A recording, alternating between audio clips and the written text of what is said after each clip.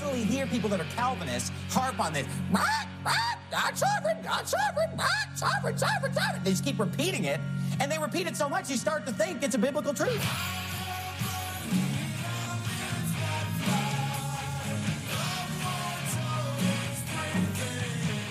Jesus stands outside the tomb of Lazarus. He says, Lazarus, come out. And Lazarus said, I can't, I'm dead. That's not what he did. Lazarus came out. So you mean to tell me a dead person can respond to the command of Christ?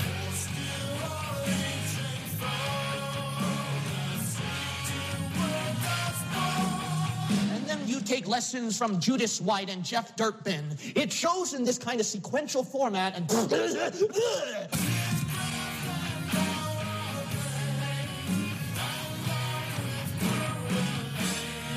Do you really believe that it parallels the method of exegesis that we utilize to demonstrate those other things?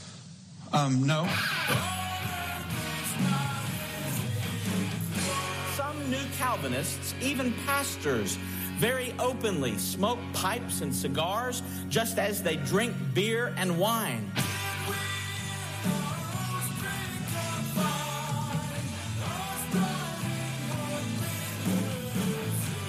Even Jesus cannot override your unbelief.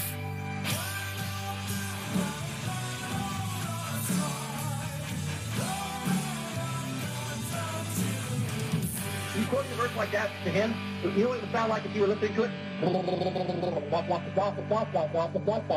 He wouldn't make any sense to him. A self-righteous, legalistic, deceived jerk.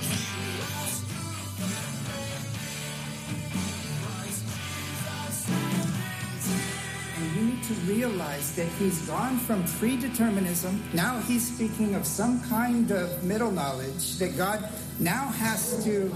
I deny and categorically deny middle knowledge. Don't beg the question that would demand me to force you to embrace it.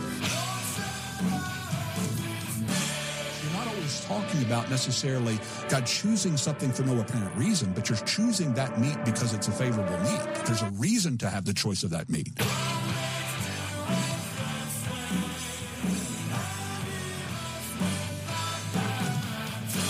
And now, from our underground bunker deep beneath the faculty cafeteria at New Orleans Baptist Theological Seminary, safe from all those moderate Calvinists, Dave Hunt fans, and those who have read and reread George Bryson's book, we are Radio Free Geneva, broadcasting the truth about God's freedom to save for his own eternal glory. And greetings and welcome to The Dividing Line. It is, getting very close to, it's not just looking a lot like Christmas, it even feels a lot like Christmas here in Phoenix. It's been nice and cold since I got back. It's good to be back in the studio, though I must admit, I really enjoy doing the program on the road, enjoy doing the driving line, getting better and better at that. Haven't crashed in the process. Wearing what might be my most multicolored Coogee at all. I'm not sure that I have any others that can rival this particular one. So I figure that's good as we are this close to the Christmas holiday. And look, if you're smart, you're not watching what's going on with the celebration of the profaning of marriage at the White House and drag queens and all the rest of the let's see if we can make Sodom and Gomorrah look really, really, really moral and upstanding stuff that's going on in Washington, D.C. right now. It is, as I've said, it is, you sign that thing and you're saying to God, please destroy us. Please. You don't want to have to apologize to Sodom and Gomorrah. You're going to have to wipe us out. That's what we're looking at. But you don't want to be watching that anyways. We'll probably talk about that some other time. But instead today, we're going to be doing an edition of Radio Free Geneva. As you just heard, I have to sadly report that it took Rich about 20 minutes to find the theme for Radio Free Geneva. He claims, as always, it's the computer's fault. And I think that's why Rich continues to stay in the Windows world, is so that he can always say it's the computer's fault. Ever since Windows Vista, which had just had a mind of its own, it would just do its own thing. It was really artificial stupidity. Huh? Yeah, well, ever since then, I've moved on to more stable platforms, and he just keeps using Windows. So what can you say? Anyway, good to be back. We'll be here till late January. There's lots of stuff going on right now as far as debates coming up at the beginning of, the first half of next year. And possibilities abound, shall we say. So we will obviously keep you apprised of the situation as things develop. But the next trip will be, like I said, either very late January, very early February, through South Texas, Louisiana, up into Tennessee, and then back again. And then we've got April will be up in Utah. And then May is back to Texas again. And so we will see how all that ends up developing as time passes by. So for Radio Free Geneva today, I wasn't sent. Evidently, someone sent Rich a link to a response to, I'm not sure if this was one of the Apologia shorts or just what. You have the microphone up. No, I tripped over this on Twitter this morning. Oh. That they were promoting it, and so it's like, okay. I figured I'd just share it, and that's how I tripped over it. It was, one of those Twitter things. So Rich put this in our chat channel, and I started listening to it, and once again, you have an individual who claims to be a former Calvinist wanting to provide a response to, as I said, I think Apologia Studios does these Apologia Studio shorts where they take just a segment from a sermon or something like that and throw it out there. And it was a portion of a sermon that I preached at Apologia Church at some point in the not too distant past. And it was obviously on the doctrine of election. And what I was dealing with was the attitude and the perspectives of those who reject the biblical doctrine of election. Now, obviously, we have, over the past many decades, spent a tremendous amount of time going in depth exegetically, using the same hermeneutical principles that we use to defend the deity of Christ and the resurrection and those things. In other words, seeking consistency in establishing God's divine decree, his sovereign election, and predestination, and the existence of the elect, as well as biblically looking at the deadness of man in sin, man's inability to do what is pleasing in God's sight, which is directly stated in the text of Scripture.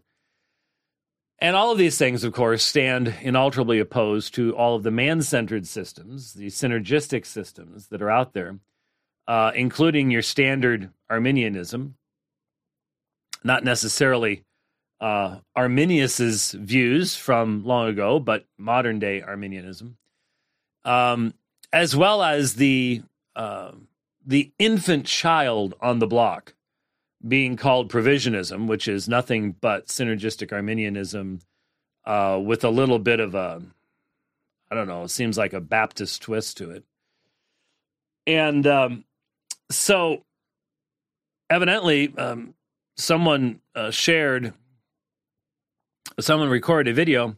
It was something at Wrath and Grace, or it wasn't wrath and grace. It was something along those lines.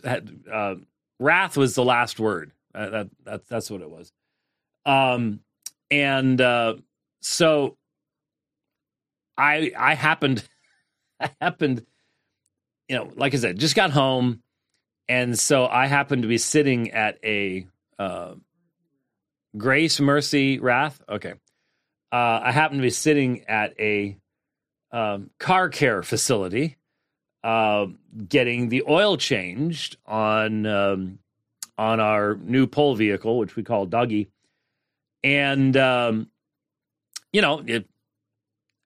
have actually been told that if we really take really, really, really, really, really good care of this engine and transmission, we could get 500,000 miles out of this thing. So, all right, it's time for an oil change. I think, if I'm recalling correctly, I think that, remember the brown bomb?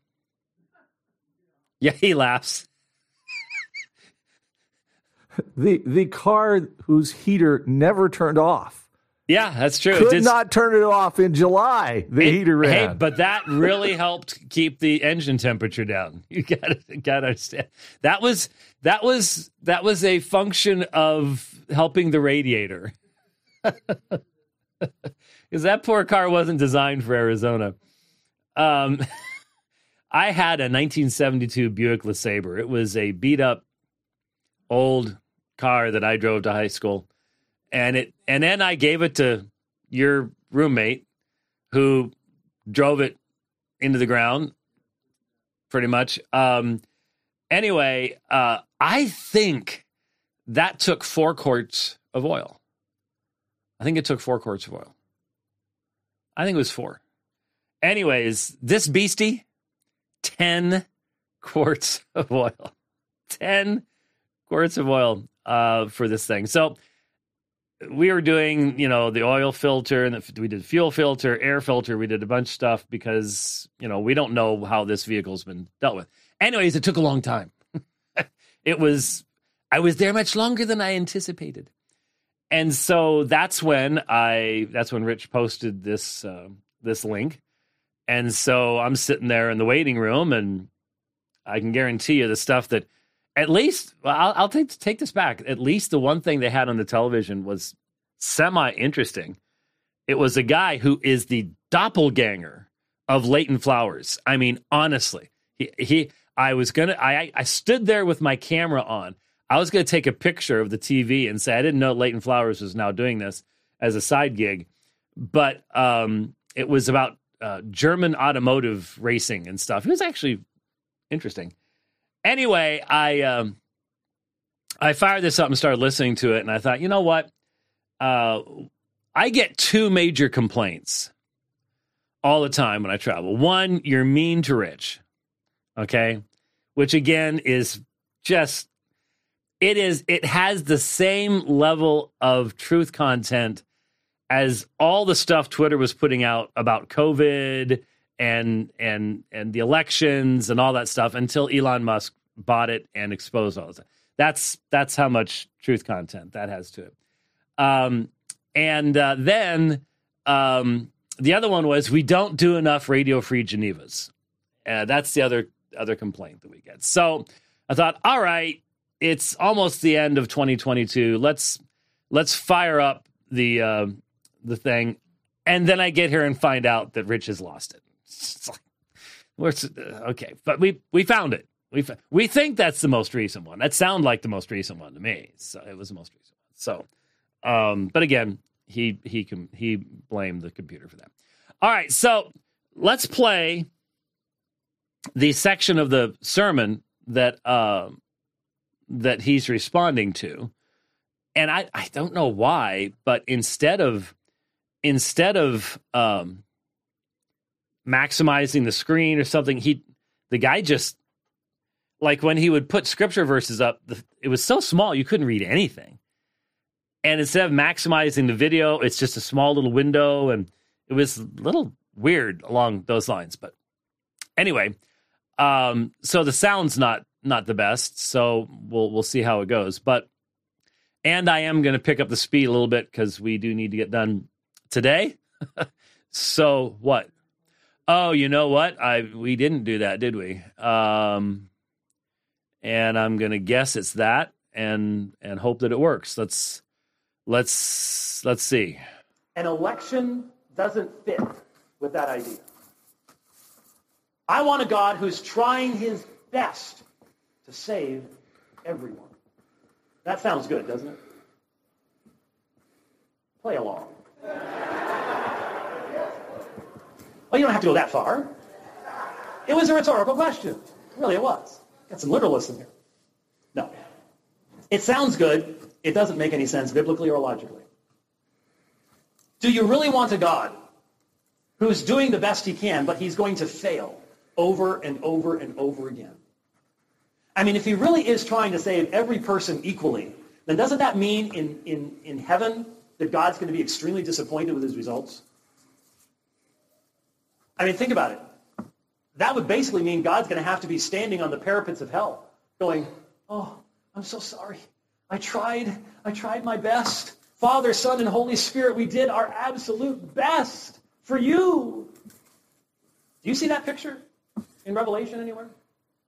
I don't see that picture in Revelation anywhere. I hear about God's justice, and I hear about the recognition of the fact he's accomplishing his purposes, but I don't get the idea that God is going to be eternally bummed at how many people he wasn't able to get saved. It's not what the New Testament teaches.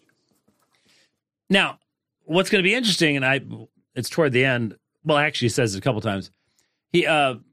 Our interlocutor identifies this as emotionalism, as if this was the substance of my sermon. It was a clip in which I am dealing with a fundamental issue, and that is you have to answer the question, is God trying to save? Now, it seems that this young provisionist is saying, no, God is not trying to save at all. He is simply making salvation possible and completely leaving it up to us, which raises all sorts of really serious questions. So, salvation is of the Lord. He is to be worshipped and praised for all of its accomplishment and everything else, but he's not trying to save anyone. His whole intention and purpose was simply to make a system available and then just leave it up to us. Evidently seems to be the idea. So I'm dealing with the issue of people who say that God is trying to save everyone. The vast majority of synergists do believe God attempts to bring about human salvation. That this is something that God expends energy to do. Now, if this guy's position actually is, nope, God doesn't try to save one person more than another. Because once you get down to that level, then the only people who are saved are the people who are better than you.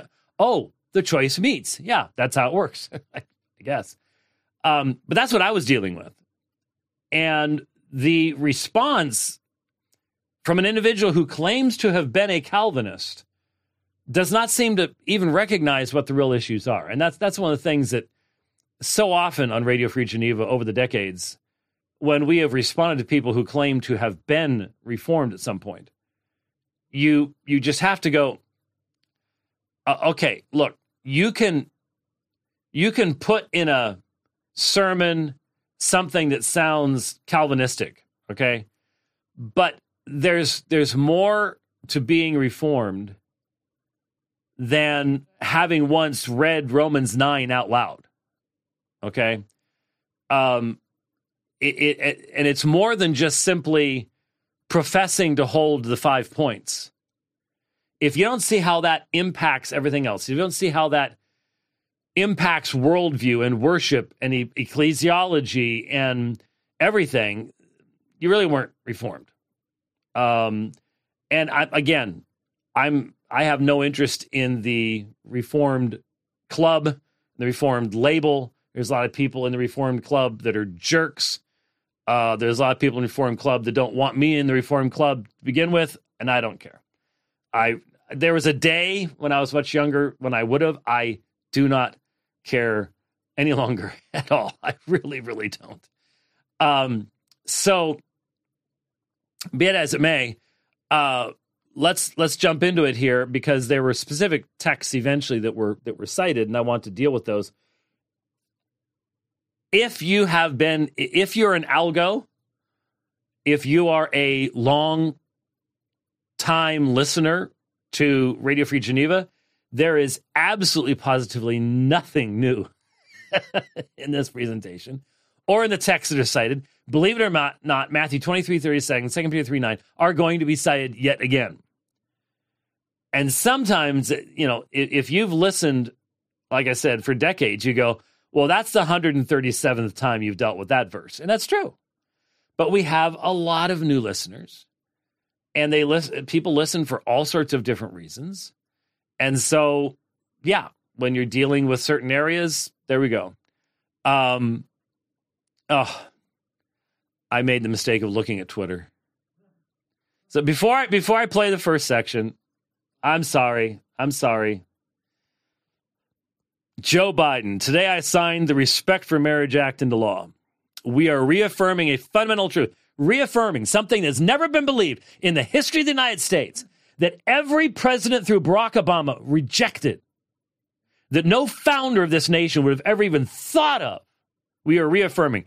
This regime makes Pravda blush at its willingness to lie through its teeth. Love is love. Now, there is the stupidest, most airheaded, idiotic, immoral, amoral statement we hear. Love is love. They don't believe it. They don't believe it for a second. Because the application would be pure absurdity. If you really believe love is love, then you should make it legal for a woman to marry an orangutan. Or a robot. Right? Because love is love. That you have leaders who are absolutely morally and intellectually bankrupt. They have no idea what they're babbling about. They're fiddling while Rome's burning. And Americans should have the right to marry the person they love. Yeah, okay. So there you go. Just popped up on my screen and turned my stomach. And again, Sodom and Gomorrah, apologies, may be coming your direction. I have no earthly idea. All right, let's get back to our topic here. Sorry about that. And if this is what God's word revealed, I mean, I was a Calvinist. I feel like I always have to say this for the Calvinists who are listening to this. I was a Calvinist for 20 years. When I went to the scripture and I was challenged on my views in Calvinism, if I had studied the scripture and I had come up with Calvinism, I would still be a Calvinist. I didn't move away from the Calvinist doctrines because I wanted to. I wanted my utmost desire is to know God truly as he's been revealed through his word. And that usually is a shot that's taken at people who are non-Calvinists. Well, you just don't, listen to God's word. You have a very low view of scripture. Well, no, I have a very high view of scripture. I have a very high view of God. And that's actually what led me out of Calvinism, is looking at answers to some of these questions and seeing that the Bible doesn't teach Calvinism. So 20 years as a Calvinist. Now, I don't know what that means. I don't know who this individual is. I honestly don't even know the person's name. Again, when you're on a phone at this wasn't an auto dealership, it was an auto repair facility. But anyways, when all you've got is your phone and you didn't get your phone charged up last night, and so I don't even know who the gentleman is. So there's absolutely nothing personal here at all on my part. But as we listen to the commentary provided on biblical texts, ask yourself a question. Would anyone who was in a Reformed church where you had the whole counsel of God being preached, where you had, well, let me put it this way. I do the catechism question as a part of our worship service at Apologia Church when I'm there. And just in the past 3 questions, And really almost just in the current question that I think we're still on, unless they change it while I was gone, we have already covered almost all of the claims and assertions he's going to be making. So I don't know how you can spend 20 years as a self-consciously reformed Christian, knowing what you believe, reading Reformed authors, listening to Reformed teaching, and not have answers to the objections that this gentleman's going to be raising. I don't know how it's possible. So the definitions that people use, I was once a Calvinist. I've met people who thought that just because they said they believed in eternal security, that made them a Calvinist. And I can assure you it does not. So we'll look at the statements and you can judge for yourself whether, once again, we have a situation where it's individuals who have really just been given a bad definition of what reformed means. Then again, these days, that's very understandable. It really is very understandable. So let's do that. Let's look at these verses here and let's go through this and let's paint a picture of what the Bible says about salvation and what the Bible says about what the judgment will be on the day of judgment. No, I don't think, I agree with Dr. White. I don't think God's going to be over the pits of hell going, being bummed eternally. No, I think So I'm taking it from what he's saying is that God is not attempting to save each and every individual equally. He is only intentionally providing a way. Well, I was going to say for each individual equally, but that's historically not the case. It's not been historically the case in the New Testament era as well. I mean, look at the number of people who lived in the Americas prior to any kind of Christian missionary work here. So even in the New Testament age, that wouldn't work. So you still have to deal, unless you deny to God foreknowledge, which I think provisionism contains within its own DNA, that kind of perspective, because it just fits. How many times have I said, open theism and provisionism fit hand in glove? Unless you deny to God knowledge of future events, you still have to answer the question, why did he create as he created, knowing that he would know what the outcome was going to be? And there are only a certain number of answers to that particular question that can even laughably pretend to be biblical.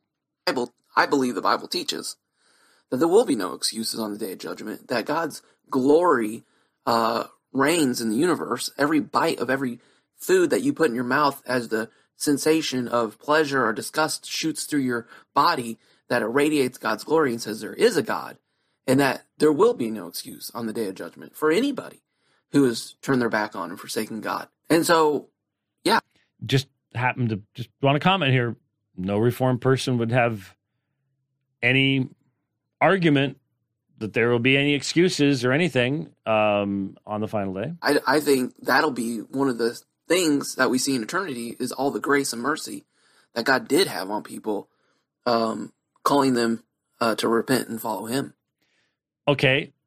So what was the grace and mercy shown? Okay, I live in Arizona, and we have a very large Native American population, and they've been here for a long, long time.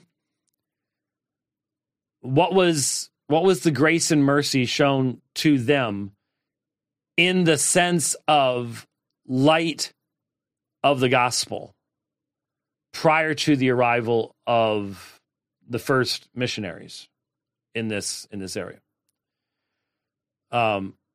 Was God, if you define the proper response to God as a humble heart and that anyone who's humble can cry out to God, and out of their humility, God will respond to them. Does that mean there were no humble American Indians? Or did God not know they were going to be here? Or is it just simply the best God could do? These all take us back to the reality that when you talk about, most of the time when we discuss these issues, we're talking at the human level of experience, history, rather than at the divine level of intentionality and purpose. Because the only way you can be up here is with Scripture, right? You can't just speculate about things like that. You can't just guess about it. You need to have divine revelation to be able to answer those questions. And so that's where a lot of this stuff ends up sticking. All right, so let's get into these verses here, and we're going to start in the Old Testament and work our way up. And so in 2 Chronicles 7:14 it says, "And my people who are called by my name humble themselves and pray and seek my face and turn from their wicked ways. I will hear from heaven, and I will forgive their sins and will heal their land." So here we see God, who is willing to heal, willing to forgive, willing to hear the cries of those who are humble, who are praying and seeking his face. Okay. So I would assume, and again, if the gentleman was actually reformed, then he would know that all of us who are reformed are sitting here going, yes, and this is relevant how? Because the only way this could be relevant, aside from the fact that he's talking to a covenantal people at that point, and boy, that verse is misused for all sorts of other people too. I get it. But that aside, the reality is that there is as is always the case, an unspoken assumption that is being read into the use of the text. And they don't want to come straight out and say it. That's when Leighton gets in trouble all the time, because he will come straight out and say it. And when he says it openly and clearly, everybody goes, that's Pelagianism, Patrick, because it is. What he's presupposing here is that all natural men have the capacity and power to be humble enough to call upon the Lord.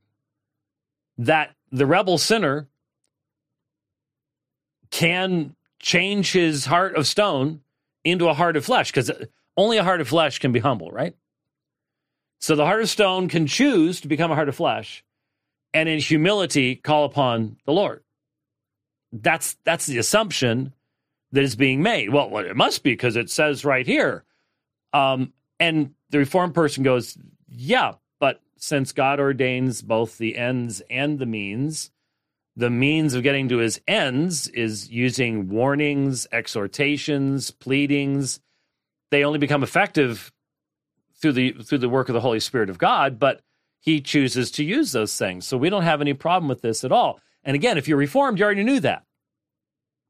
So if you're using texts that assume argumentation you're not even providing, and then you don't even recognize that, well, for 20 years, I heard preaching that said all these things, and I've just forgotten all of it now, or something like that. How do you explain that?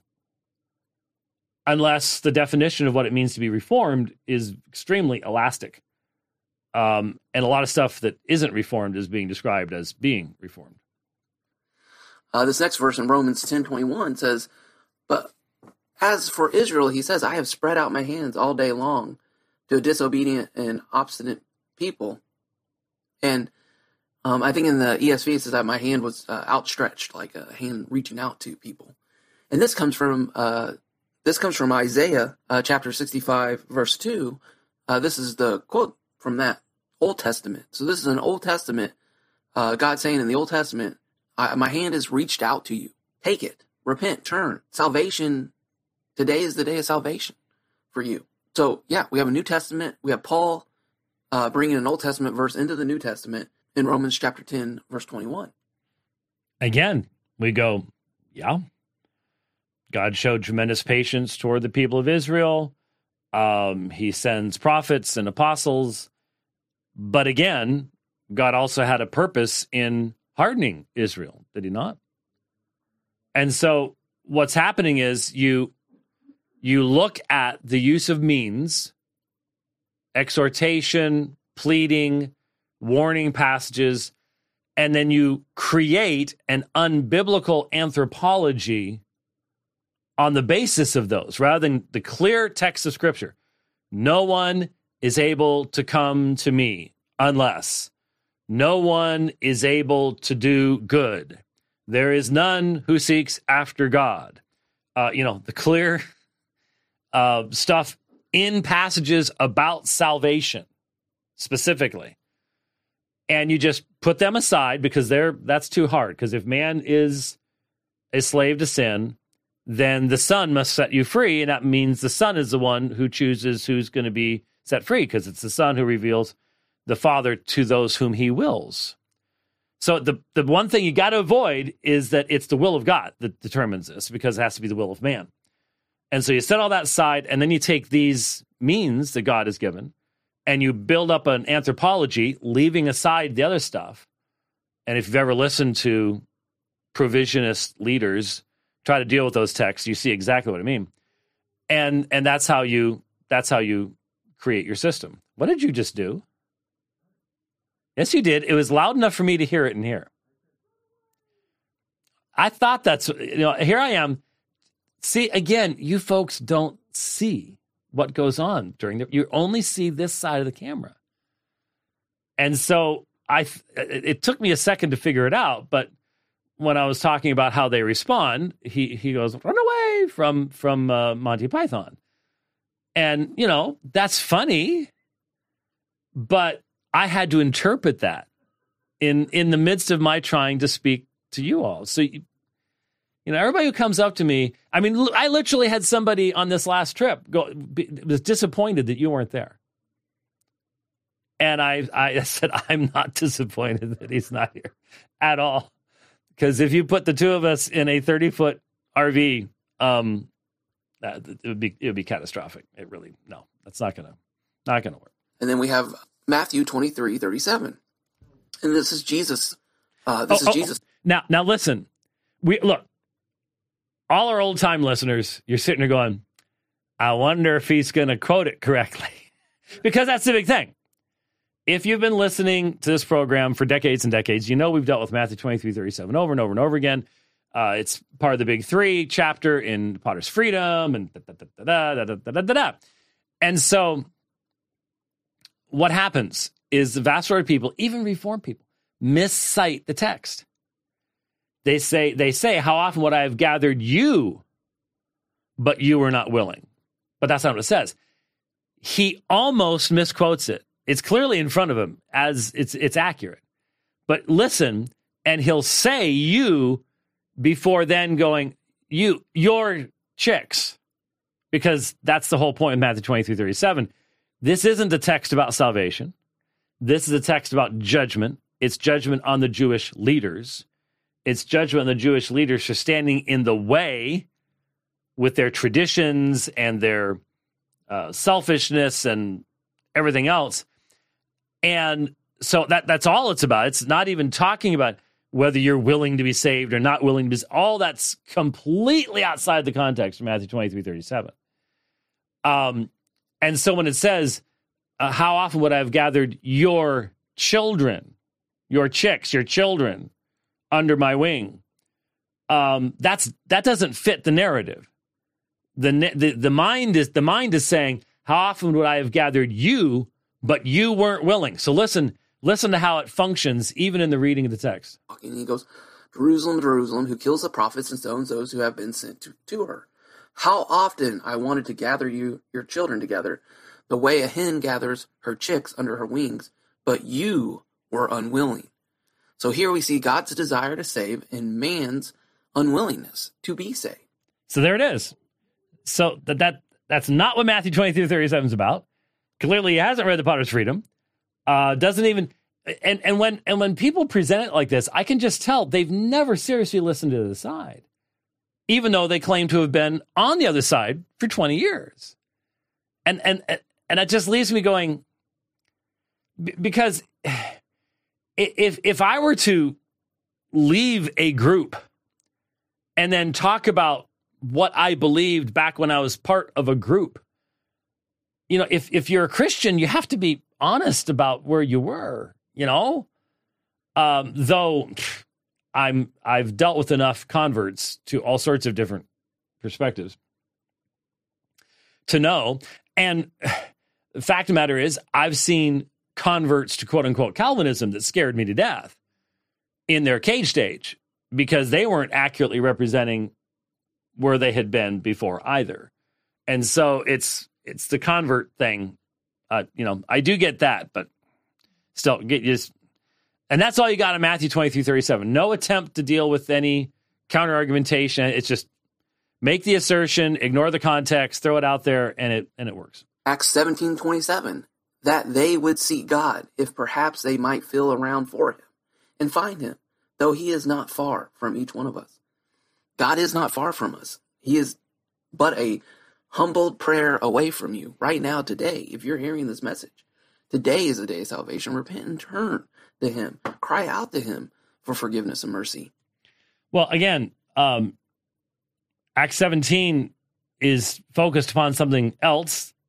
Again, there's a bunch of presuppositions being, you know, the idea of humility, ability to have humility.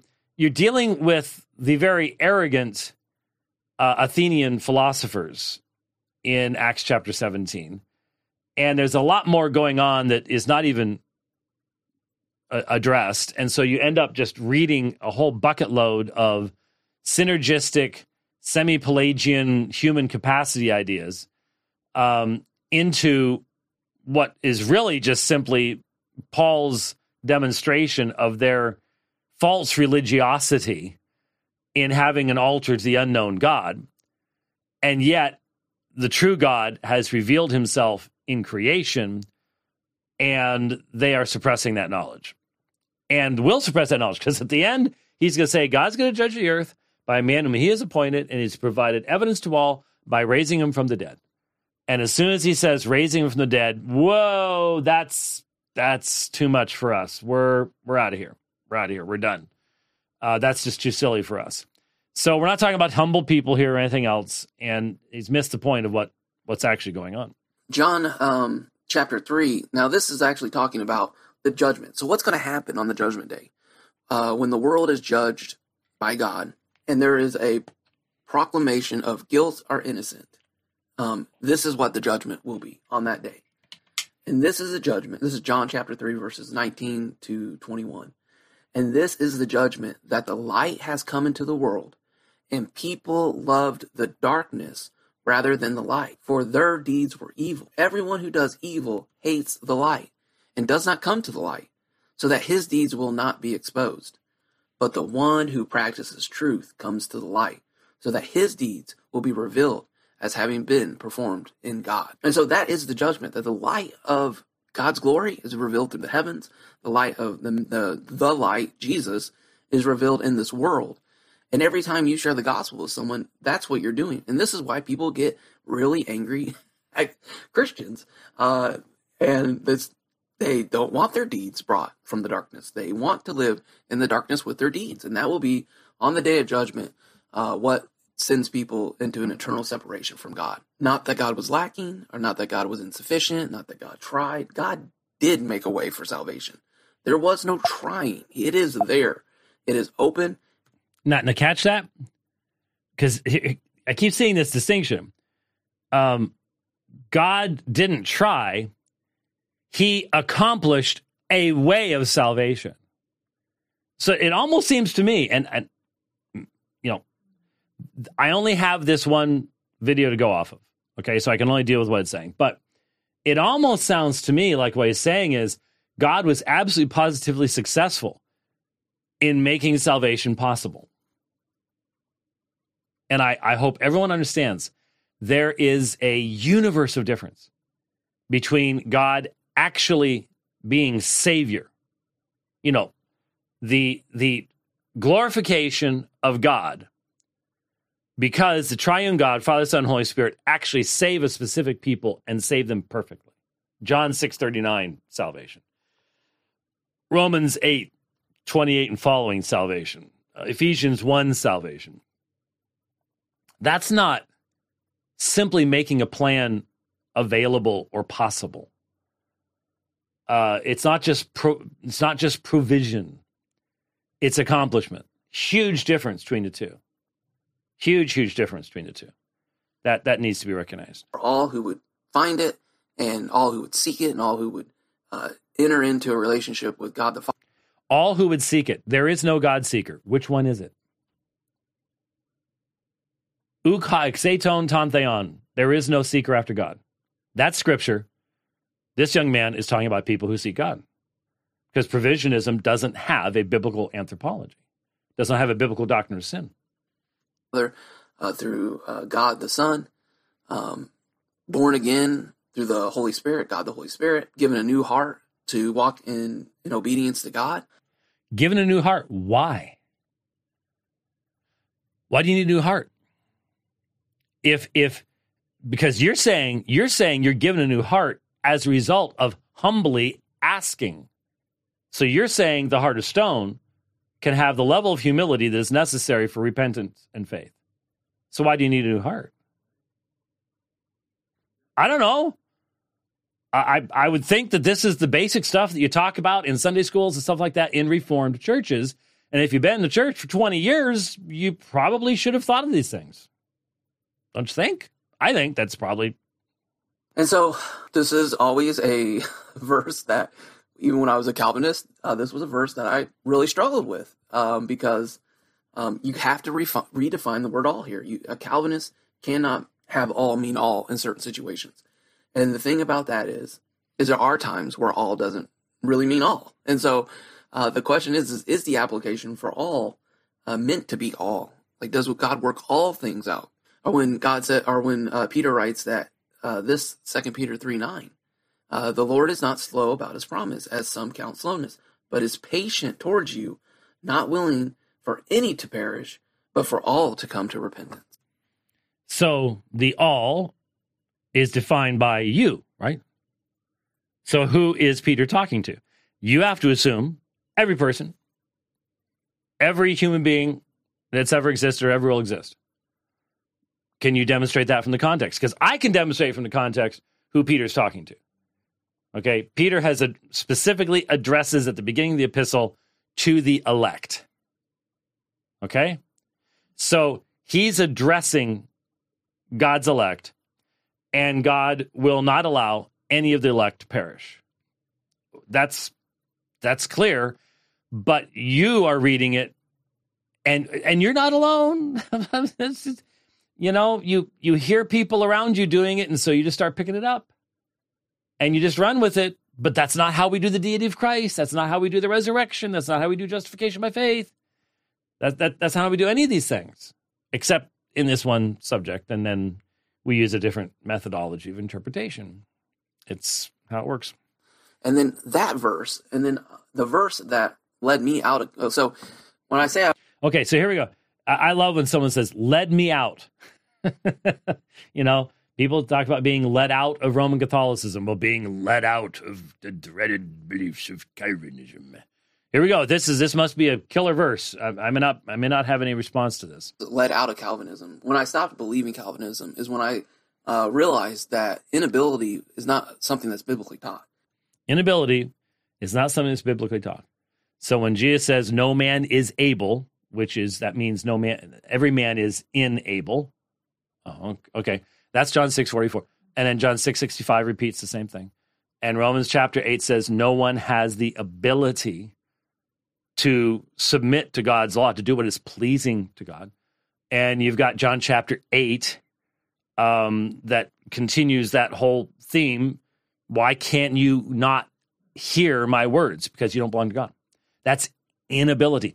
Inability, all through the... And in fact, how many examples of inability do you get in the catena of passages in Romans chapter 3, which is Paul's summary statement of the sinfulness of man before he finally gets to justification by faith. Again, you either have a biblical anthropology that recognizes the deadness of man's sin, or you're with all the religions of men, because that's where the religions of men are. And so if you don't accept what Scripture says about God's absolute sovereignty and decree, and you don't accept what it says about man's fallenness and his slavery to sin, you're going to come up with all sorts of interesting, strange systems. They can be simple. They can be very complex and sacramental. But you'll come up with something. That man is not unable to respond to God's promises. And that man does have the ability to respond to God. Of course he does. It's always in rebellion. But he responds to God. No one's ever says man does not respond to God. What we say is man is unable of responding to God in repentance and faith. Man always responds to God in rebellion, suppression. That's the point of Romans 1. The gospel and salvation. And so, and the final verse for me that really broke the camel's back, the Calvinistic camel's back, was this in Romans chapter 2, where it says, "But do you suppose this, you foolish person, who passes judgment on those who practice such things, and yet does them as well, that you will escape the judgment of God? Or do you think lightly of the riches of his kindness and restraint and patience, not knowing that the kindness of God leads you to repentance? But because of your stubborn hearts, your unrepented hearts, you are storing up wrath for yourself on the day of wrath and revelation of the righteous judgment of God." And so here we have what I think sums up almost everything that we've talked about in this video so far. You've got God's kindness that's meant to lead people to repentance, but because of their stubborn hearts and their unrepentant hearts, instead of repenting and turning to God, they are refusing to do that and storing up wrath for themselves on that day of judgment, when the judgment of God will come out and say, the light had entered the world, but you loved your evil deeds, and you ran away from the light instead of coming to the light to expose your evil deeds and to be born again and to enter into a relationship with God through the way that he made, which is Christ on the cross. So it almost strikes me that the young man is unaware of what Romans chapter 2 is about. It almost strikes me that he doesn't see that Romans chapter 1, universal sinfulness. Romans chapter 2, the Jews are going, "Go get them, Paul. Yep, that's what we believe. You're just talking about the Gentiles." And Paul's going, "Nope, I'm including you too. And just because you possess the law doesn't mean that you're doers of the law." So that in chapter 3, he can then say, "We've concluded that all are under sin, so that all the mouths may be closed. And there's one way of peace with God, faith in Jesus Christ." It almost seems like he's not aware of what Romans 2 is up to and where it's going. But notice, "Or do you think lightly of the riches of his kindness and tolerance and patience, not knowing that the kindness of God leads you to repentance?" It sounds like you need some supernatural assistance to come to repentance. I thought that anyone had the ability to pray the humble prayer and to have repentance. Why does God's kindness have to be involved? And how was God's kindness shown to us who have believed in comparison to people who've never heard today? Doesn't that mean that someone's receiving more kindness from God than someone else?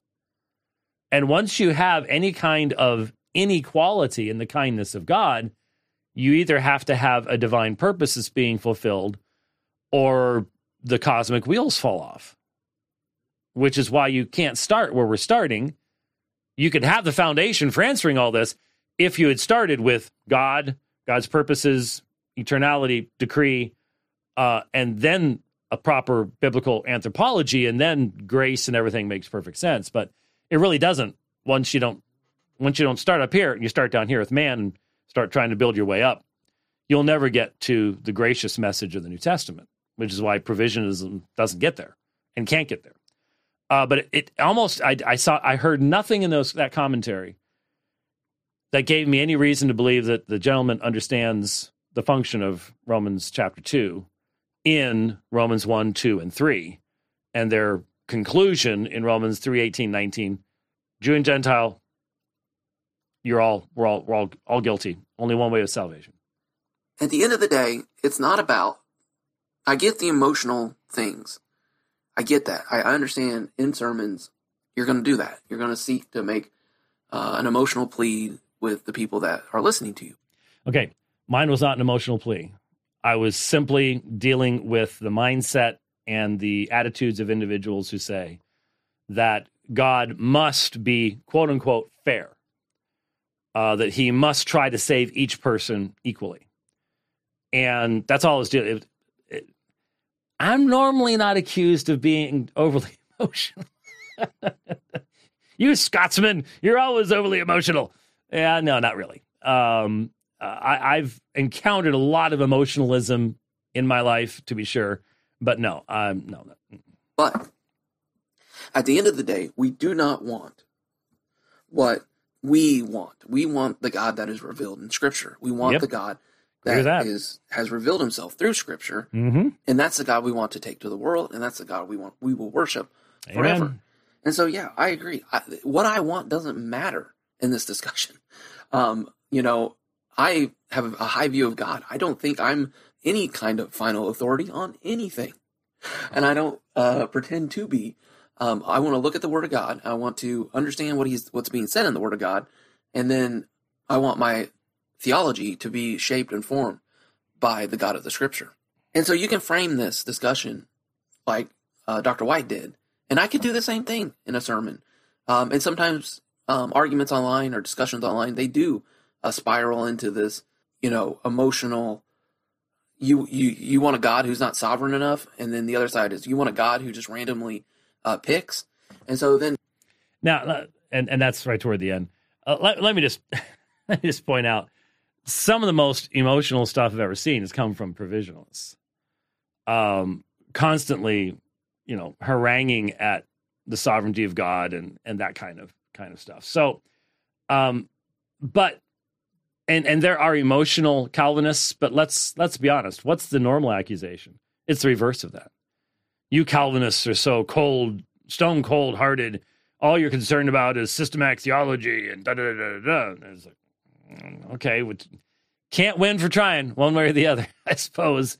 But again, if a simple illustration in a broader sermon, and by the way, the sermons at Apologia don't tend to be overly short. That was just a couple of minutes, and I can assure you, every time I've spoken on the subject of election, we've gone pretty much in depth with the text of Scripture. And emotionalism has not been the mechanism that we have attempted to utilize. So there you go. Like I said, nothing new at all. And he wasn't claiming that it would be, but the thing that attracted my attention was, if you had been Reformed for 20 years, don't you think there would be significantly more substance to your criticisms?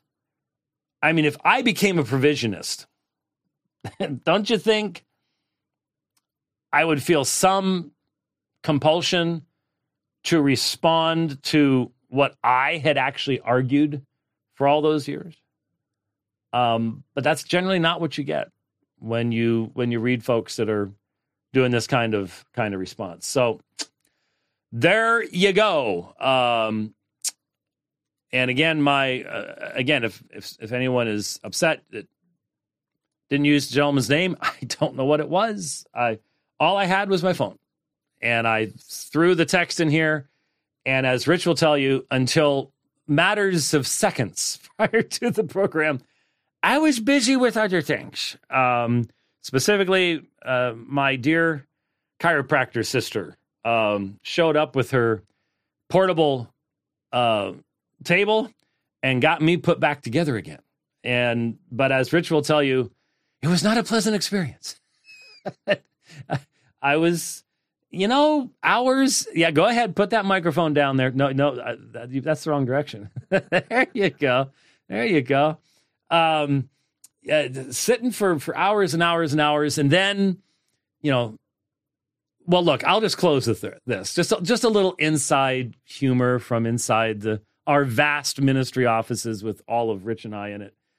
In all of the traveling that I've done, and hooking and unhooking and hooking and unhooking, I've lost track how many times now I've hitched up, unhooked, got to do all the stuff with the truck. In all that time, I've never thwacked my head on my fifth wheel. But someone else who will be nameless, but is behind the glass over there, has just about put himself unconscious at least twice doing this. So I know how to duck. Okay, I know how to get the head down below. Now, he's a little bit taller than I am, but that doesn't explain this at all. And I've been there both times. So it may have happened at other times when I wasn't there, because you've gone over to the unit and measured things and stuff like that. And I don't think you would tell me if you thwacked your head again. You wouldn't tell me for love nor money. Oh, look at the time. Your time is up. There you go. Anyway, all righty. Well, we're going to wrap this one up. Thank you for listening to Radio Free Geneva on the Dividing Line. We will be back more this week at some point or another. If this old man survives long enough, because this Saturday I enter into my seventh, actually technically not. That's actually only next year. Seventh decade. Because remember we had that stuff about 2000 and it was more about computers back then. But anyways, it's that season of the year. I've got 2 or 3 grandkids with birthdays coming up. It's going to be great and fun. And but we'll be back. We'll see you in a couple of days. God bless.